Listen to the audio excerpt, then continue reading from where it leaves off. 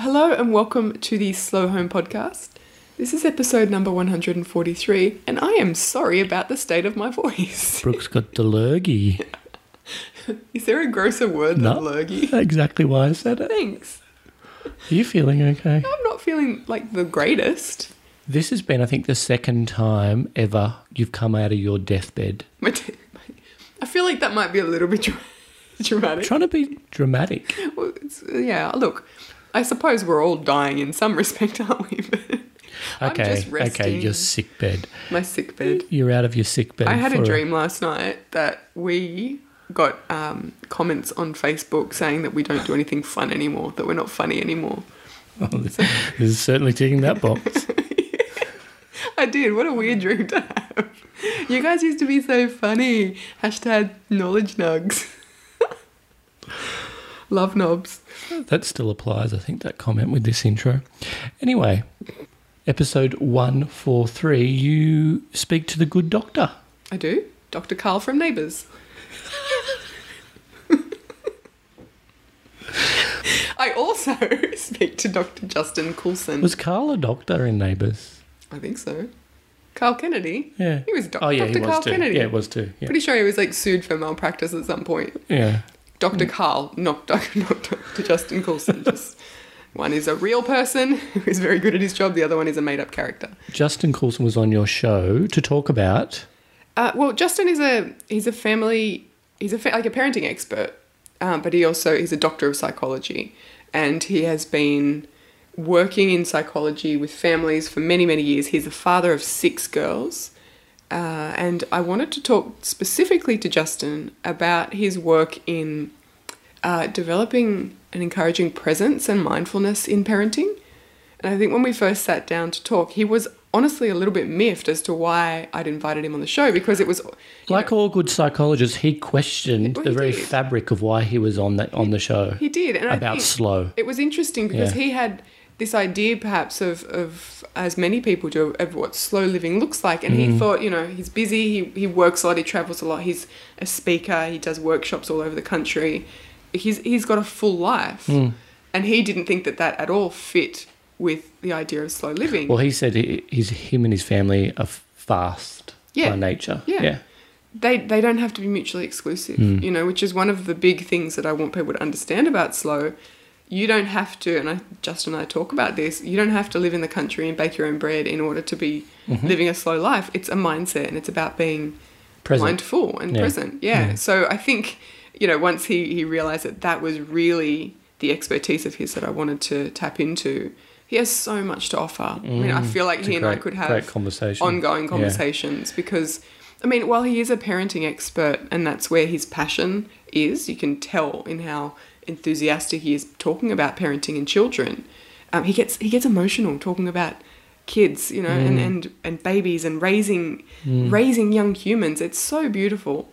So that's his area of expertise and passion, but virtually everything he and I talk about is relevant to anyone, parent or not, because we talk about the importance of, presence and turning up for each other and avoiding comparisons and, avoiding this ideal of trying to be everything and do everything for everyone, because he sees what the outcome of that is, which is people stressed out of their minds and not able to be there for each other. I think it does highlight, especially the first part of the conversation, the identity and branding crisis that slow has. Yeah, and this is something we've spoken about quite a few times, and I think we'll continue to talk about, because much like, minimalism has this branding issue of being all about sparse white rooms and living out of a backpack. Scandinavian inspired not even, architecture. Yeah, very, very minimal. The idea of slow kind of brings about rural living and, I don't know, lots of colour coordination and natural fibres. I don't even know. It's you're talking about hipsters now? No, not specifically. Or the alternative that people kind of think about slow is being a very blissed out person who moves through the day. If you have any more paracetamol, you're going to sound exactly like that. Yeah, I have had a little bit of paracetamol. But I think that's what people kind of confuse the idea of slow, whereas what we are trying to do is make people aware of the fact that it's a mindset. Like, you can live a full life and have days that are full without actually falling victim to this hectic mindset, or this rush, this sort of quantity over quality. It's about quality in everything we do. Quality in the food that we eat, the relationships we have, the conversations we have, the things that we surround ourselves with, the experiences. All of them really could be summed up with the idea of slow, with the notion of quality, I think.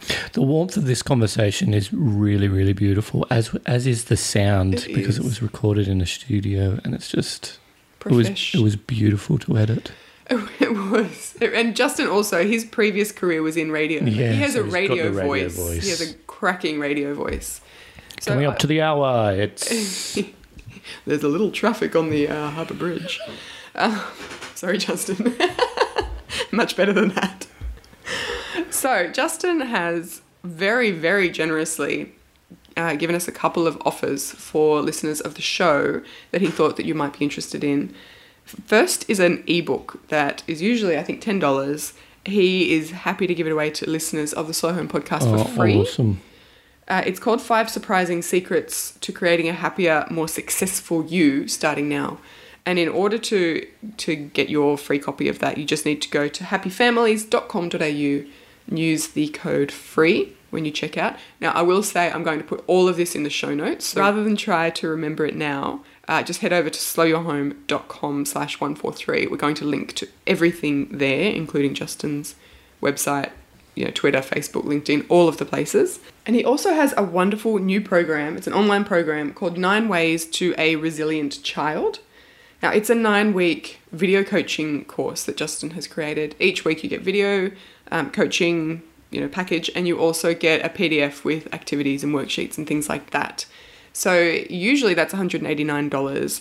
If you use the code PRESENT, it's only $89. So again, all the details for that will be over at slowyourhome.com/143. And you can also just check out everything that Justin does at happyfamilies.com.au. But I really think you guys are going to enjoy this episode a lot. I know I did. And I think there's a lot Justin and I could dig into in future conversations. So please let us know if you've got follow-up questions, or is there anything that you would like to know. Enjoy the show. Enjoy.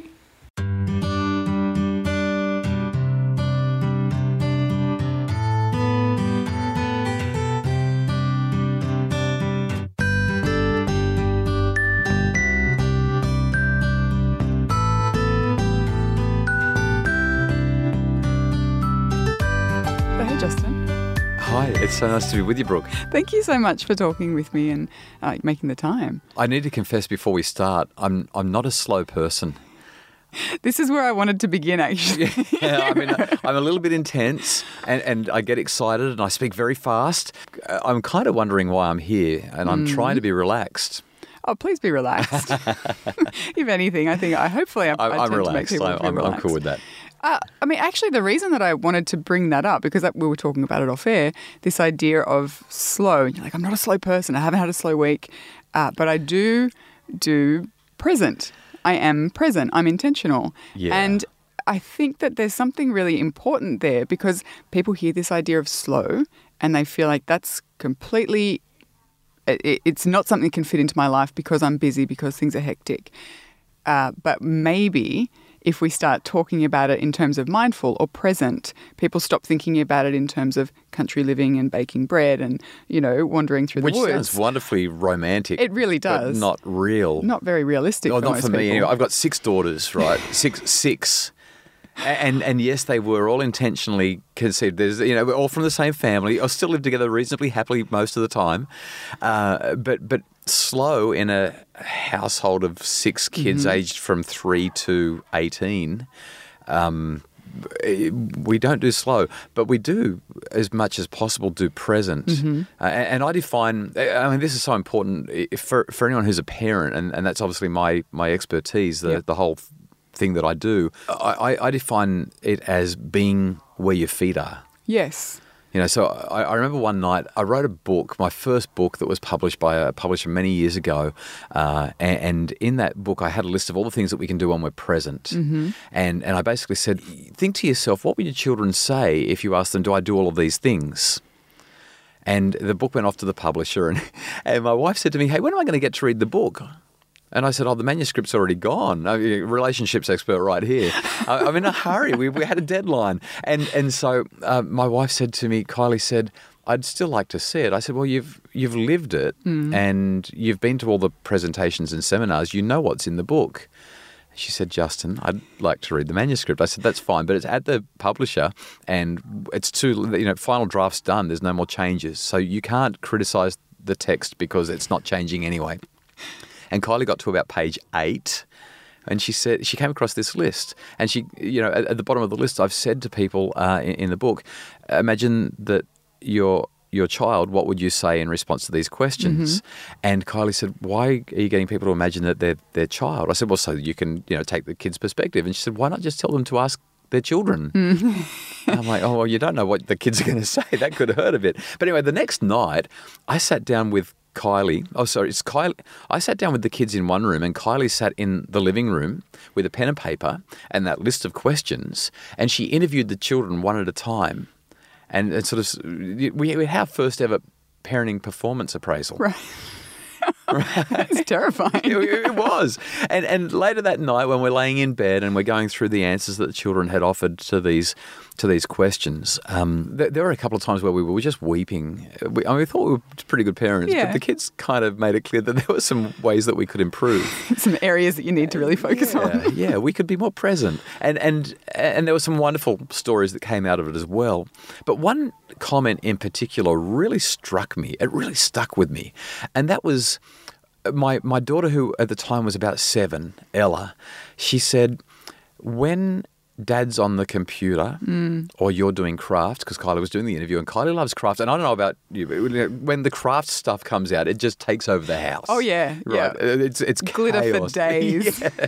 And we can't find the dining table and we can't find children sometimes. There's craft everywhere. And so she said, when Dad's on the computer or you're doing craft, you're not being, and she used these words, you're not being emotionally available. Whoa. Not bad for a 7-year-old. That's pretty amazing for a 7-year-old. She's probably been to my seminars. And then she added, just to make sure that we really got what was being said, she said, you say you're listening, but you're not, because you keep doing what you were doing. Now, that's a direct quote. Wow. I've memorized the quote because it mattered that much to me. Yeah. You say you're listening, but you're not, because you keep doing what you're doing. And so when I think about slowing down, well, that's really hard. But I can...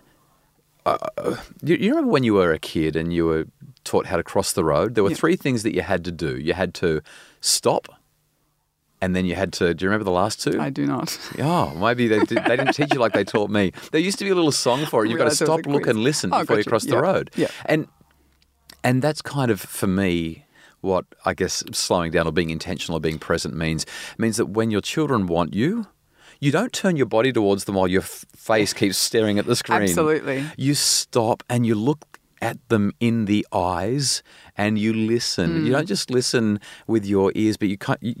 I'm going to do a Roxette. Listen with your heart. You listen to what's really going on. Yeah. And because when you cross the road, there could be a car coming, and the consequences of not stopping, looking, and listening can be catastrophic. Yeah.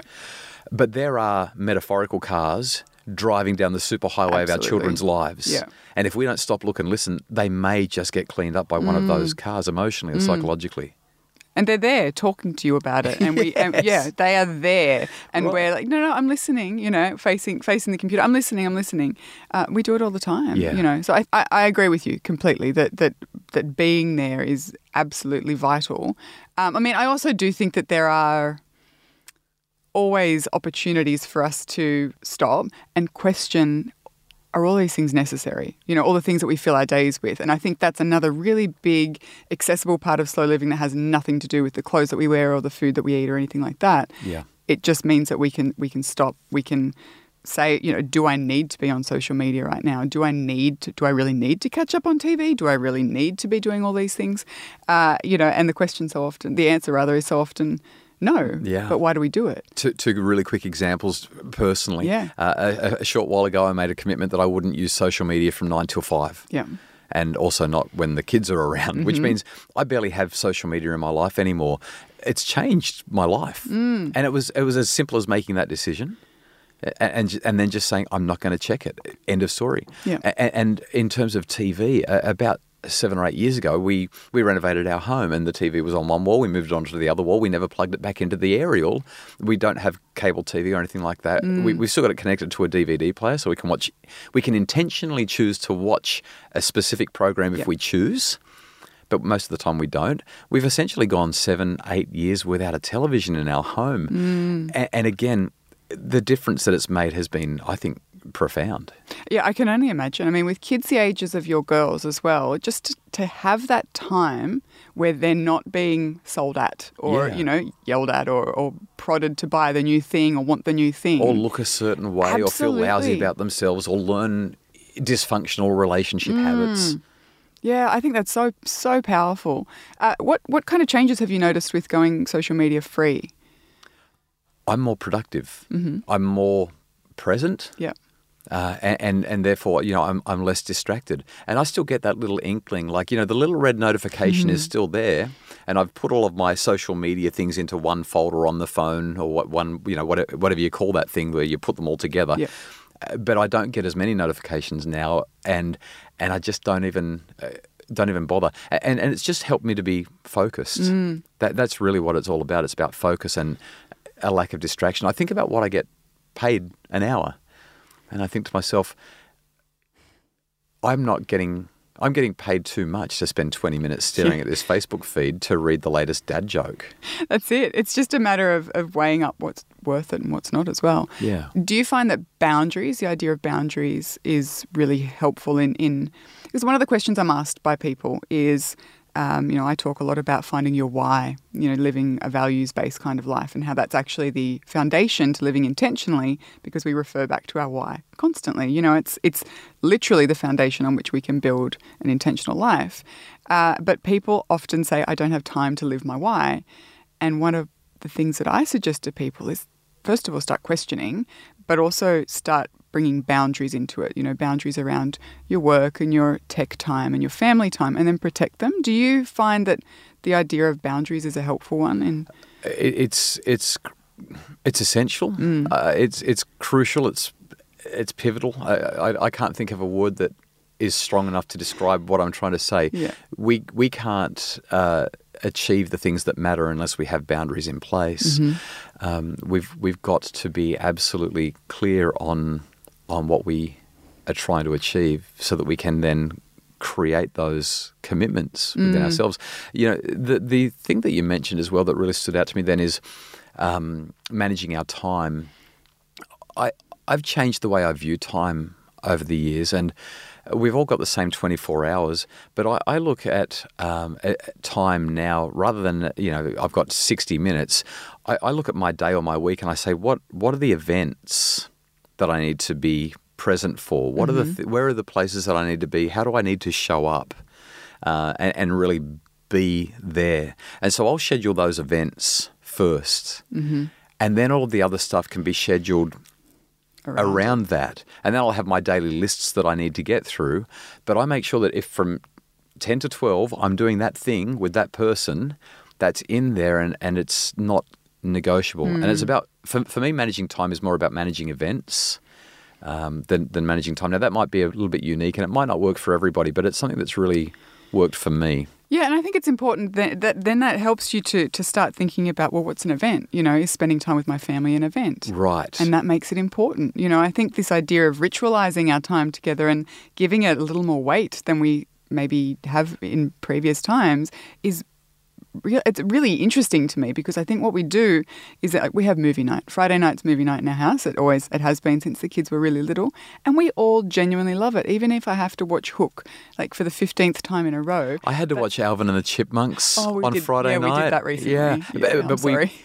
we still laughed. We still had fun. Exactly. But I think by making things like a ritual, not in any kind of serious, heavy way, but something that you all look forward to, you make it an event and then you make it a priority. And you actually make it meaningful. Yes. Yeah. You make it matter. Yeah. The other caution that I would suggest is that relationships and efficiency don't really go together. I can't say to my 14-year-old daughter, okay, I've got 10 minutes. Tell me about everything that's important in your life. Yeah. It doesn't work like that. I've actually got to create the space for that to happen organically. And with enough time, she's more than happy to start to explore and share. And I was with a leader of a significant organisation just yesterday, and we were talking about a similar principle to this. And his kids have moved out of home. His youngest daughter just got married. She's in her early 20s, and she doesn't live far from home. And he said every Saturday morning she comes home at 5 a.m., leaves her husband in bed, and from 5 a.m. till 7:30, he and her go for a walk. They go for like a 2.5 hour hike. Yeah. He said, I've got to get up every Saturday morning at 5 a.m. to make it work. And he said, for the first hour to hour and a half, I basically don't speak. I just let her talk. And he said it's become one of the most enriching and rewarding traditions or rituals in his life. He longs for Saturday mornings for that connection with his youngest daughter. See, and this is my whole thinking with the idea of simplifying. You know, it's not so that your house looks a certain way or that you have a capsule wardrobe. I don't care about those labels. Like, that's not interesting to me. What's interesting to me is that when we leave space for things, life happens. May I even suggest that leaving space is actually kind of hard? Yeah. We need to create Yeah. the space. I'll give you a couple of examples that we do in our home. Every Saturday we have this thing called Super Saturday. And the kids know, don't book anything on Saturday morning because it's Super Saturday. And we do low-cost or no-cost activities. I mean, we essentially don't pay for anything, but we go to the nearby national park and go for a hike, or we go to the beach for a swim. We're fortunate that we don't live I think we live about 40 minutes from the beach. Nice. We live in Brisbane, so we're not on the coast, but we're close enough. We've got bike paths down the road, and so we'll go for a bike ride. Some Saturday mornings, we'll just pull out the Phase 10 cards, or the Uno cards, or the Skip Bo cards, and we'll just sit around the dining table and play cards. But we have a Super Saturday, which is just concentrated, intentional, present time for the kids. One Saturday a month, or one weekend a month, we go camping. Yeah, beautiful. It's locked in. We go camping once a month. It takes more time with a family this size. It takes more time to pack the car and unpack the car than we actually camp some weekends. You know, it's oh my goodness, it's hard work. But once we get to that campground, we set up the tents, and then we sit there for the 24 hours or the 48 hours before we pack up and go home. We're kind of we always make sure we go somewhere where there are no devices, or we don't take our devices, and we're just there, and we've made some of the best memories you can imagine by doing that. Yeah, we're going camping next weekend, and I'm like, where is the Wi-Fi week? Where is there no signal? Let's go there. And it's phenomenal what happens when you just allow space for that to happen, or create space for that to happen. Yeah. Because you very easily could schedule things for that weekend, couldn't you? You know, you really have to choose not to. And I don't even need to schedule work stuff. Like, we're all busy. We could all work 24/7 if we needed to, or if we wanted to. But, I like to go for a bike ride. Yeah. And I could say, kids, Saturday's my morning. Saturday's the day that I do the 100 Ks. And so that's an intentional decision that I've made, that Saturdays can't be that, because I'll have time for that in about 15 years. Yeah. Once the youngest is, unless I'm doing the Saturday morning walk, but you know what I mean? I can go for a bike ride other times. And we do need to look after ourselves. We need to be intentional about that. We've got to show up for us as well. But I don't know. I've got this quote in one of my books that I found when I was trolling the internet sometime, and it said, no other success can compensate for failure in the home. Now that's pretty hardcore in some ways. That's potentially going to induce a whole lot of guilt for some people. And it may not be perfectly true, but I think it's true enough.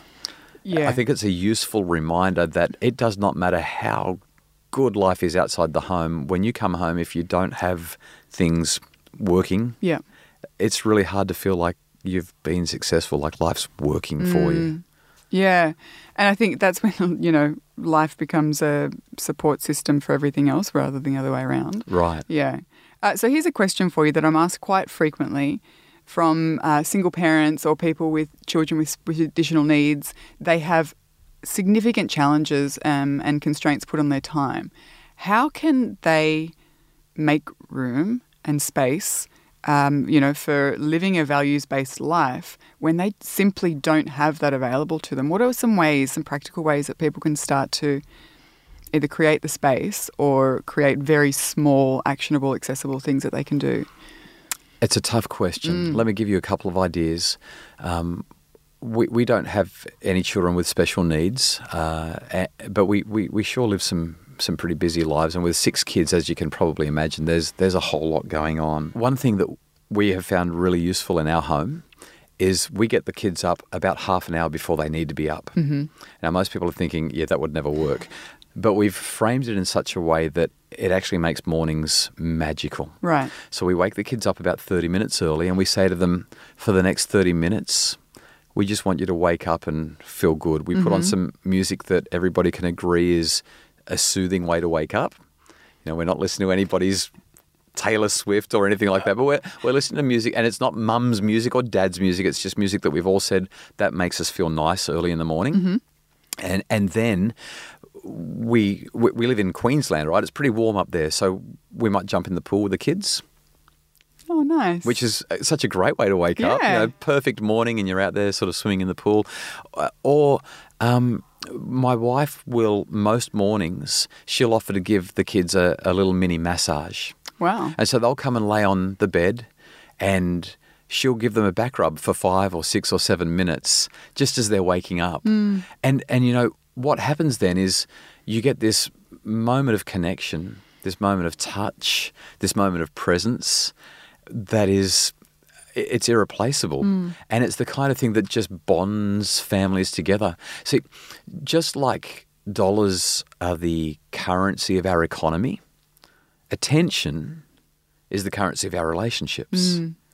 And if we are that time poor that we can't give our relationships attention, then they'll go into the red. We'll be in debt relationally, and it's not sustainable. We've got to get them back into the black. And we do that by making little sacrifices, like a half an hour of sleep here, or maybe not going for that bike ride there, or whatever it might be. Some people are working 2 and 3 jobs. Some people are working 7 days a week. Some people have got kids that have got such substantial needs that thinking about doing something like that seems impossible. And so in those instances, I'd say turn off the radio in the car. I know that you love this podcast, but maybe listen to the podcast when the kids are at school and be here now. Yeah. Just be here for them. And remember that if you say to your kids, how was school today? And they say, we've got to pick our timing. Yeah. The best time to get kids to talk is when they're in the car. Captive audience. Yep, they can't get away. but they're actually usually happy to talk, or when it's bedtime. That's the case in our house, absolutely. Sit on the edge of the bed, pat their leg or stroke their back and say, so is there anything you want to chat about? And they'll say no every time. You say, okay. And then you just sit there, give it 5 minutes, and they'll be talking. Yep.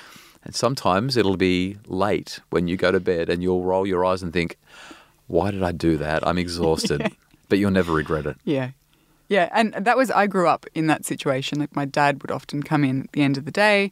He worked long hours, so we didn't see him a lot during the day. But he would sit down on the edge of my bed or lay down next to me and just talk about our days. And for me, that was so wonderful. My mum was around during the day, so we got to talk in different ways. But my dad, it made such an impact on me. And both Ben and I do that with our kids at the end of the day. I mean, not every day. And some days they literally don't want to tell you anything, and that's okay too. But yeah, I think that for us, that's really important. I find the dinner table's another time where, I mean, it can be chaotic, don't get me wrong, because the kids maybe don't want to eat what we've cooked or whatever, but they do. And we sit down and we always ask each other about a good part of our day and then a not so good part of our day, because then I feel like they feel comfortable sharing both aspects of their day. Like, something great happened, but then I was talking in class and I might have got in trouble, And I want them to feel like they can share that stuff with us, because if we listen to that when they're 6 and they're 8, it's going to be obvious to them that we will listen to them when they're 15, 16, 17 years old, and maybe the problems are bigger or darker or harder or scarier. Yeah, spot on. We call that sunshine, storm clouds, and rainbows. Oh. Because we've got 6 girls, right? Yeah, of course. I'm sure there's unicorns in there somewhere as well, or fairies. But sunshine is what we're grateful for today. Yeah. Storm clouds is, well, what was really hard. We add rainbows because we want to say, how did you get past it? That's really nice. What was the good stuff that came from it? Yeah. And I got to tell you, sometimes dinner in our place with 6 kids sharing their sunshine, their storm clouds and their rainbows, it can take till tomorrow. But it's worth it. And the kids know that we're present in that moment. We don't get to do it every night. No. Sometimes the kids don't have stuff to share. Sometimes we're too busy. We've got places to go, things to do. But we do it as much as we can. And it's just a wonderful little tradition. My favourite story to do with that, by the way, comes from a family that I did some coaching for years and years ago. And they were struggling with their kids. One of the kids was really having a hard time. And they started just doing grateful things around the table. It was just the 4 of them. So it was all said and done pretty quickly. And on about the 4th night, as they did the grateful things, the 2 kids would fight over, I am doing it tonight. No, I'm doing it tonight. So that tells you that it's working, right? Yeah. The kids want to do the grateful things. And so they went mum and then dad and then little sister and then big sister. And when dad said to the big sister, what were you grateful for today? What was the best part of your day? She was quiet for a while and then she got a bit weepy and he thought, oh no, what's happened? It hasn't been a good day. And he waited and then she started to cry a bit and he said, is everything okay? And through her tears, she basically said, Dad, the best part of my day was right now. Oh. Isn't that gorgeous? Oh. I get a bit weepy just thinking about absolutely. it. Because when we're present, the kids know that they're what matters and mattering matters. And I mean, there's 2 things that I wanted to go back to as well, which was this idea that you mentioned of the bike ride. I'll do that in 15 years. And what you're doing is essentially choosing to do one thing and sacrificing another. I mean, albeit it's not the same level of importance. But do you think that we're too hard on ourselves and our expectations are too high that we will be able to do everything and be everything to everyone? And as a result of that, our days, our heads, our homes are crammed. So there's none of that space that we were talking about. Do you think that we maybe just need to be a bit kinder to ourselves? It's laughable. I sit down with my wife probably we try to have a quarterly getaway. Well, we'll just disappear for a night. Yeah. We'll get a family member to watch the kids for one night. We'll stay somewhere affordable but nice. And we'll talk about our priorities. And we pull out the pen and paper and we say, all right, let's revisit the schedule. Let's see how we can cram more in. And I'll say, well, I've got to do my personal reading and I want to do the study and I've got to write the next book and I've got to, and I need to hire somebody to do that because I haven't got time. And, blah, blah, blah. And then she'll start talking about, with 6 kids, can you imagine how many extracururicurricular activities we're running around? I can't even imagine. And so we'll look at that and we're like, okay, we're trying to get dinner at this time and it's not working. What if we try to restructure our lives? And we do it every 3 months and it doesn't work. And yet we keep on trying to do it. And it's madness because you just can't do it all. And what we have started to find is that if we just say, what are the most important things this week? Back to what we said before. Yeah. What are the most important things this week? Let's put them in now. They're immovable. What are the next most important things? Boom, boom, boom. Okay, they're done. And so we make sure that they're in. Sometimes urgency will derail those important things. A child will break an arm or something will happen and everything else gets put on the back burner. But getting those priorities right, I don't think there's such a thing as balance. And we've just got to recognise that you can't, unless you're going to get up at 3 a.m, you can't get all of your exercise done, all of your reading and learning and professional development done, have the family time, do this, that and the other, unless you're starting the day before the previous day has ended almost. And then you run yourself into the ground. So there's really, it's almost a false ideal. Oh, I agree. We can do it all. We can't. No, I completely 100% agree. I mean, I talk about this idea of tilting, which is to be in where you are, doing the thing that needs your attention now, which goes back to our idea of priorities and, making space for those things. But also I think if balance ever did have a place, it's over a period of 3 months yes. or 6 months or a year. You go, how have I been as a parent over the last 6 months? I feel pretty good about it. Do I feel good about today? Not so much. But I think it's just brutal the way we judge ourselves based on this idea of balance, which is, it's a myth. It's detrimental to our self-compassion. Other than the most transcendent spiritual beings that you might talk to, I've spoken to some of the most wonderful humans that are on the... I get to speak to some really great people when I do conferences and that sort of thing. Incredible people.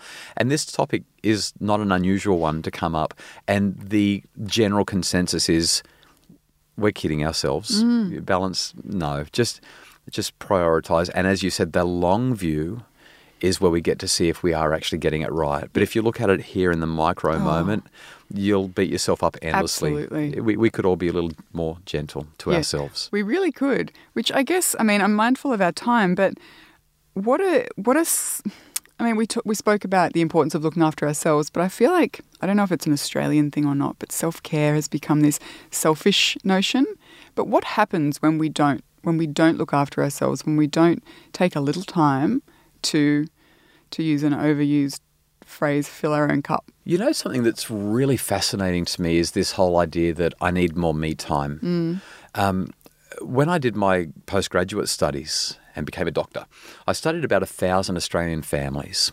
And what I was looking at is the extent to which parents were involved in their own lives versus their children's lives. And I'm not talking about being a helicopter parent or anything like that. I'm talking about, I guess, if I was to put it into a quirky little phrase, me time versus we time. And when I say we, I don't mean the little game that you play. I mean we as in us. What's going to bring greater well-being, greater balance, greater presence, greater satisfaction with life? Me time or we time? And what the research shows, both my research and research from studies overseas looking at a similar question in different ways, is that when our emphasis is on me time, we actually quite often resent anything that takes us away from me time. Yes. And I've worked with some parents who have said, I just need more me time. And I've watched the way they become less than kind to their children for interrupting that all-important me time, or for pulling them away from, I can't have as much me time as I want. But I'm yet to find any parent who invests in we time and goes camping with the kids, or plays cards with the kids, or goes for a bike ride, or just sits down and cuddles at the end of the day, who walks away from that cuddle and says, right, now it's time to do the important stuff. Yeah. I'm glad I've got that annoying garbage out of the way. Yeah. Parents don't say that. They walk away from those moments and they say, that's why I'm a parent. That's why I do what I do. And it's so hard to do it. But if we do it, the other really interesting thing about this, when I did the research, I found that the parents who had the highest levels of satisfaction with their role as parent were the ones who spent more time in we time than me time. Interesting. And they also had higher personal life satisfaction. Their well-being was higher than the ones who were constantly chasing me time. Now, the really cool thing is I was able to do some research on some of the kids. And again, what I found was that the parents who were investing in we time rather than me time had children who had higher levels of well-being. They were more engaged in life. They were more satisfied with life. They were more absorbed in what was going on around them in positive and constructive ways. In other words, for our own well-being and for the well-being of our children, it's much better to be present. It's much better to have we time than go with any other alternative me time. Yeah. And I think quality has to play a part in that too, doesn't it? I mean, we could sit on the lounge and watch TV with our kids and tell ourselves that it's quality time. And in some instances, it can be. But if that's the extent of it, then I guess we need to question whether that's quality time. Yeah, it's an important caveat. Yeah. They need to know that we're present. A fascinating study published just recently showed that adolescents don't actually like their parents butting in too much, but they really like shocked. it. Yeah, I know. But they really like it when their parents are hovering. Right. And when I say hovering, I don't mean helicopter hovering. I mean, if the kids are at home and they're doing stuff, they're doing their schoolwork, or they're playing some games on a screen, or they're just outside hanging out with a friend, they kind of like it that their parents are present, even if they're not engaged and involved. They like to be able to call out and say, "Hey, Mum." They just like having us nearby. We are all biologically wired to connect with our kin, with our family. Yeah. And teenagers are as well, even if they act like they would rather us not be there sometimes. So do you think, and I guess, I mean, we probably need to wrap up, but do you think that the infiltration of tech, particularly like handheld tech, has had a really detrimental impact on those connections with with family? Yeah. Yes, just yes. Yeah. My position on tech has shifted in the last sort of 6 to 12 months because on a daily basis I'm confronted with it, not only in my own home, but with the hundreds of parents, thousands of parents who either comment on my social media pages or write to me or talk to me at conferences or school nights and say, I just don't know what to do. I feel like I'm losing my child. When I'm in the car, they're on their screen. When I'm at home, they're on their screen. When we come to the table, they're on their screen. When they're with their friends, they're on their screen. And there's no question that this distraction is having an undeniable impact. And we're getting more and more evidence. It's slow to come through because research evidence takes a while to be conducted and analysed and published and reviewed and so on.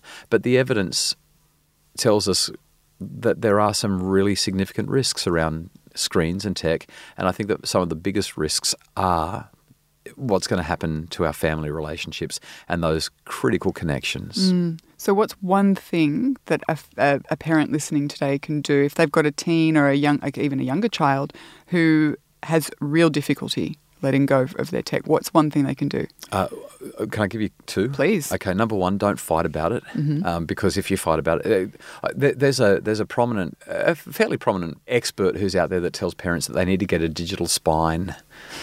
Parents, you're the parent, be the parent, get a digital spine, take control. I've watched what happens when parents do that, and all that they experience is conflict.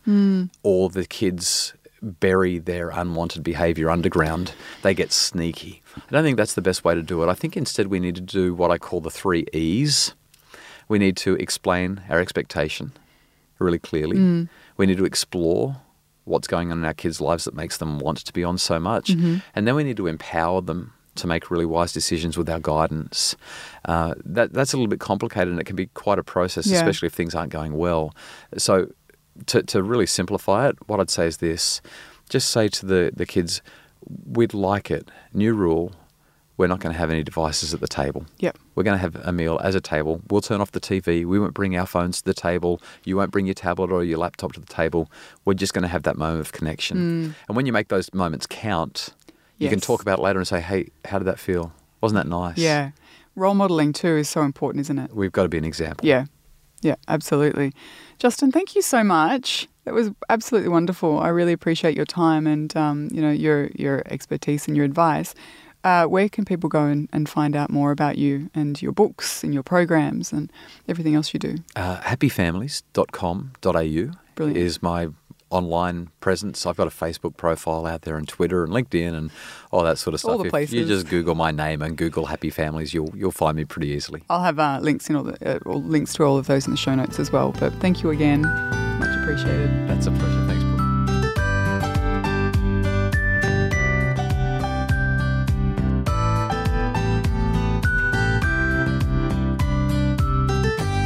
Jackrabbit FM. For your ears. Who is that? Hi, Podcast.